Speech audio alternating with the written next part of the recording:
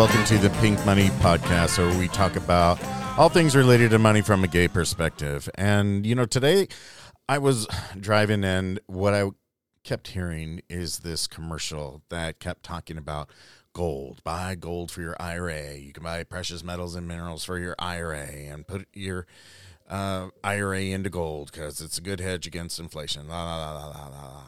And all that is good, true, right? But do you really want to? That's what I would tend to think, because, if you hold something like actual gold itself, then you got to decide what you want to do with it, right? Meaning, do you want to hold this gold coin that you bought forever and a day? Or, are you buying it just for an investment purpose and you're going to, someday sell it, liquidate it, turn it into cash? And I guess I'm just saying you have to decide why you want to buy gold, okay? Because it's nice to have, I suppose, if you like tangible assets. But, it can also be a pain in the neck because you got to put the gold somewhere. Like, let's say you're safe, either at home or maybe it's in a deposit box, at the bank. But regardless, holding something tangible like that can be fun, again, if you're collecting for a particular purpose or just for the fun of it. But would you really want it in your IRA? Because, believe it or not, you can actually hold physical gold inside of your IRA. So the IRS says that you can hold certain types of metals inside of your IRA, like gold, silver, palladium, things like that. You can't hold things like artwork or, maybe some, like a car or something like that. Those things are not allowed by the IRS. Secondly, if you do buy, let's say, gold and you want to hold it in your IRA, you have to hold it with a custodian. So that means that you cannot hold it at home in your safe. So if you want to take physical possession of any type of mineral, you want to buy some silver, you want to buy some gold, you want to buy palladium, whatever, platinum, then again, you can just put that stuff in your home safe. I wouldn't consider it for my IRA. Now, if you do decide, hey, I want to diversify my portfolio, I've got a lot of stocks in it, maybe I have a few bonds in it, maybe I have a 60-40 split in my portfolio, 60% stock, 40% bonds. That's a typical portfolio for a moderately aggressive person. But, a lot of people will do that kind of mix because they're looking at the correlation between stocks and bonds, meaning you want things that don't move together in the market versus things that do move together, like stocks, whether they're large companies, medium, small. For the most part, okay, those are all going to rise at the same time. And bonds, on the other hand, stocks go up, bonds go down. And again, general terms, then those two are not correlated assets. So stocks would be correlated assets, bonds would not be. And that has a certain amount of diversification, right? And we can go on and on and on about that and the different types of stocks and bonds, et cetera, you can hold in your portfolio. But again, at a high level, okay? So let's say you have that 60-40 split and you're worried about inflation and the toll it's going to take on your portfolio. You could decide, hey, you know what, maybe precious metals, minerals, gold might be a good way for me to diversify some of my portfolio, right? So you would not want to put your entire portfolio into gold, although some people do, right? You can. If you're holding a $250,000 portfolio, let's say, you could sell all that and you could buy actual gold. Okay. Again, you can't hold it in your safe at home, but you could hold it, through your IRA custodian. So the point is that when you're holding these physical assets, you can have someone buy them for you, or you would buy them for yourself in like a self-directed IRA. Self-directed just means you pick and choose your own investments versus someone doing it for you. So self-directed is always going to be the cheapest way because, you're doing all the legwork. You do all the picking, choosing. If your portfolio goes up, great. Good for you. If it goes down, well, too bad. Too bad for you. So you can't blame anybody but yourself. So again, gold, it works counter to stocks. So they are uncorrelated assets. And people like that generally because, again, if stocks are starting to head downward, they want something that's going to insulate their portfolio, and gold has a tendency to do that. Now, gold, however, can be very volatile, as well as all these, precious metals can be volatile. And that means you might see more fluctuations in that particular investment, maybe more than you are comfortable with, but it does fluctuate. So with that being said, again, you have to determine the level of risk you're willing to take for that amount of investment. Now, generally, they say 25, no more than 30% of your portfolio can be invested in precious metals and minerals, and maybe even less than that. Because, again, the more you put into this asset class, then the more volatility you're going to see in your portfolio. And the more that you concentrate in this particular asset class, then the more risk, again, your portfolio is subjected to overall. Will you lose all your money? Unlikely, because gold in and of itself is not like a company where the company can go belly up, it could go bankrupt, and you lose all your investment in that particular company. But gold in and of itself is not going to go bankrupt.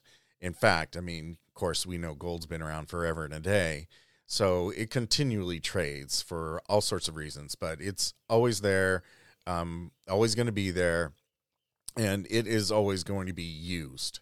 So if, let's say, again, for our illustration purposes, you decide to buy gold inside of your IRA, and you have a chunk of your portfolio, again, let's just say, 20%. 20% of your portfolio you've chosen to invest in gold.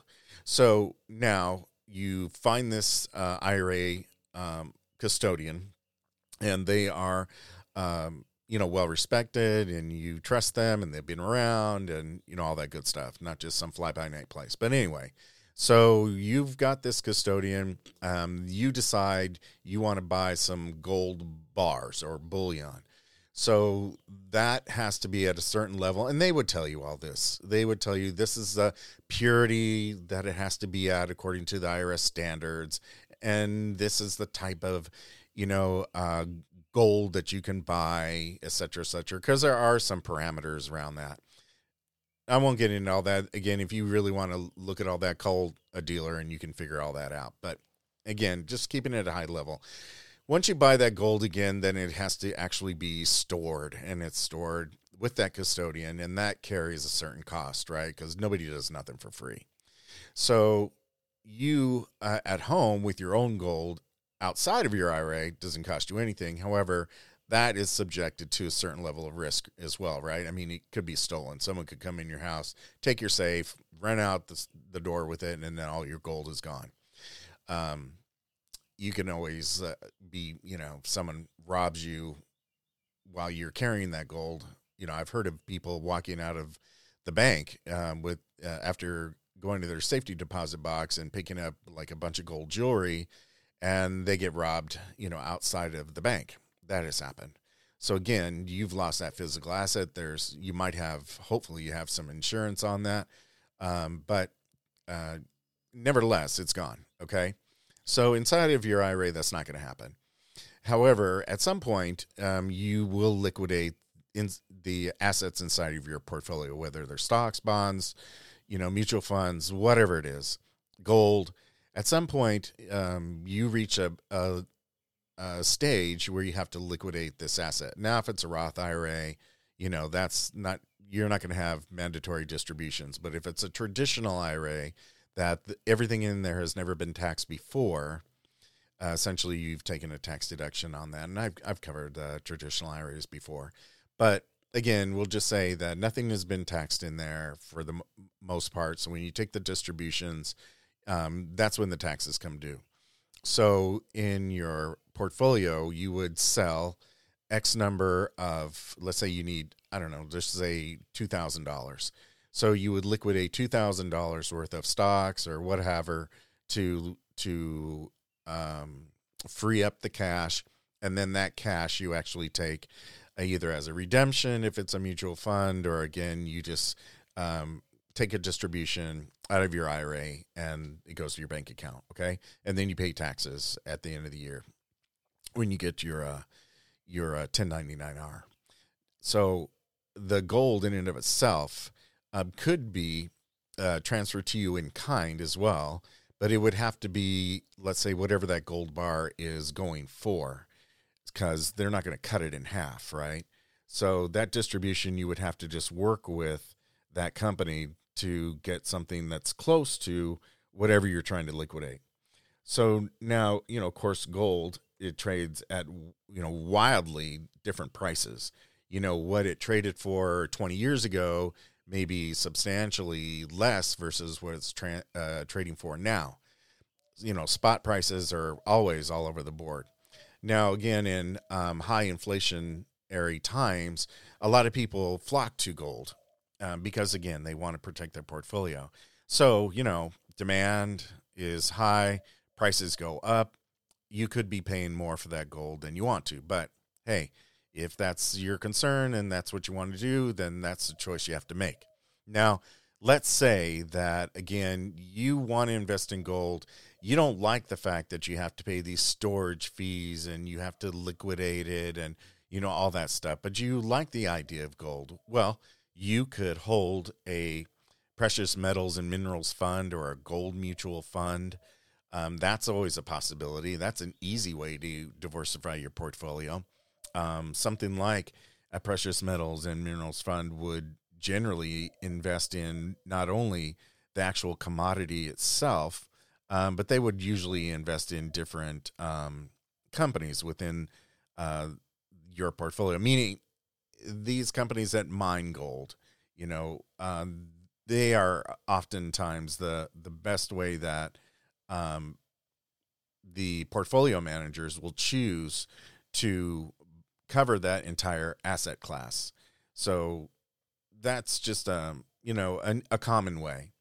Plus, the total cost of ownership, if you're buying physical gold, could actually be higher because, again, you have the trading costs that are part of the component of holding it. Now, you may not pay a bunch up front, but you may pay a lot more when you liquidate it. It's hard to say, okay?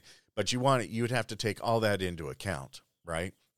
So in a mutual fund, that's not you don't have that kind of, carrying costs, let's say. You just have the expense ratio, and that typically is going to be a higher expense ratio than your usual stock-based mutual fund. So let's say it's an S&P 500 mutual fund. The expense ratio on that is going to be pretty low. It's probably going to be, 0.04 or something like that. It's going to be really low because, again, in that type of an index mutual fund, there's not a whole lot going on. So there's not a lot of trading that has to take place, and the portfolio manager doesn't have to go out and do a lot of research and kick tires. Now, on the other hand, if you are buying a precious metals and minerals fund, mutual fund that is actively managed, then yes, you can see your expense ratio go up to something like 1.2%. Now, in that case, you're paying more because there's a lot more legwork that the portfolio manager has to do. He or she, again, has to usually travel to these places. They want to interview the companies themselves, see what their operations are like, see what kind of competition that they have, see how stable they are, what kind of management structure they have, on and on and on. So there's just a lot more that goes to that. And then again, they have to work on getting the asset classes right and keeping it, in a way that it's not overly risky. It takes some risk, but not, too much risk. So they just have to make sure that that entire balance is right. So that's an easy way to gain some exposure to the precious metals and minerals arena via a mutual fund. Okay. There's also exchange traded funds, ETFs. So you could go to the marketplace and you could buy a gold ETF, like a gold spider. You could do that. Those typically, again, have lower costs because you're buying it like a stock in the open market, meaning that particular ETF is just like a stock. Stocks trade generally throughout the day. Yeah, you buy it in the morning and you sell it in the afternoon, which you could do, because that's just the flexibility you have with buying stock. You have the same flexibility with an ETF. You could buy it in the morning, sell it in the afternoon. So you have trading fees that go along with that as well. But, for the most part, again, mutual funds only trade once a day. So if you decide to sell, you sell with whatever the NAV, the net asset value, is going to be for that day. Generally, mutual funds are priced at 4 p.m. Eastern at the closing New York Stock Exchange. And then you sell at that and you buy it at the same price as well. So they only trade, again, once a day. And you may or may not have any kind of fee. You might have a redemption fee. It's hard to say. But all that aside, what I'm saying is you could buy physical commodities, right? Gold coins, bullion, etc. Hold it in your IRA with the right type of custodian and pay the storage costs, etc. that go along with that. You could buy a mutual fund that has, again, that same similar type of exposure, maybe broader diversification because you're not buying just the commodities itself. You're getting exposure to companies that mine for gold, etc. All the ones that are, in that particular arena, or an ETF. You could buy that, again, at your leisure, and you could decide how much of your portfolio you want to put into that, and you could shave off some. You could buy a little more. Again, that's the flexibility you have. So my point is that these are options that you control, or you can speak with your financial advisor, counselor, whomever you have, and he or she can help you construct the right type of portfolio for you. And then certainly it would be based on your level of risk and risk tolerance, etc., what your goals are, and how long you want to hold this. So all your portfolio, you don't want to really let it go forever in a day and sit there. You have to typically rebalance your portfolio occasionally. That doesn't mean once a quarter, once a month. You're probably looking at least once, maybe once a year, twice, probably at the most. That really, again, just depends on you, what's going on, how actively you want to, manage it or, keep it in mind. So that's really my spiel about it. I think that it is a good idea to have some exposure to that. I'm a big fan of mutual funds because, again, they have that diversification, that professional money management, and it just takes all the guesswork out of it. If you might pay a little bit more, but again, what are you gaining? You gain all the benefits with a lot less risk overall.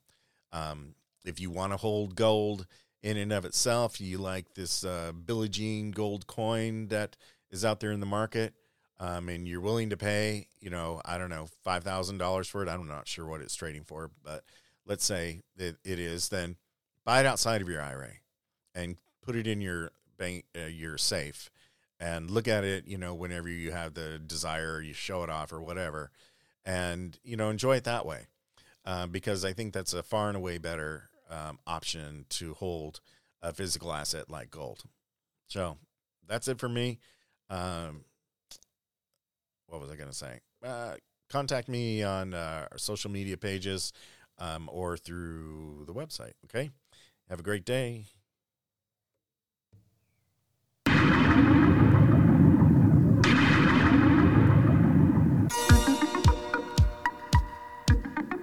I can't stand the rain.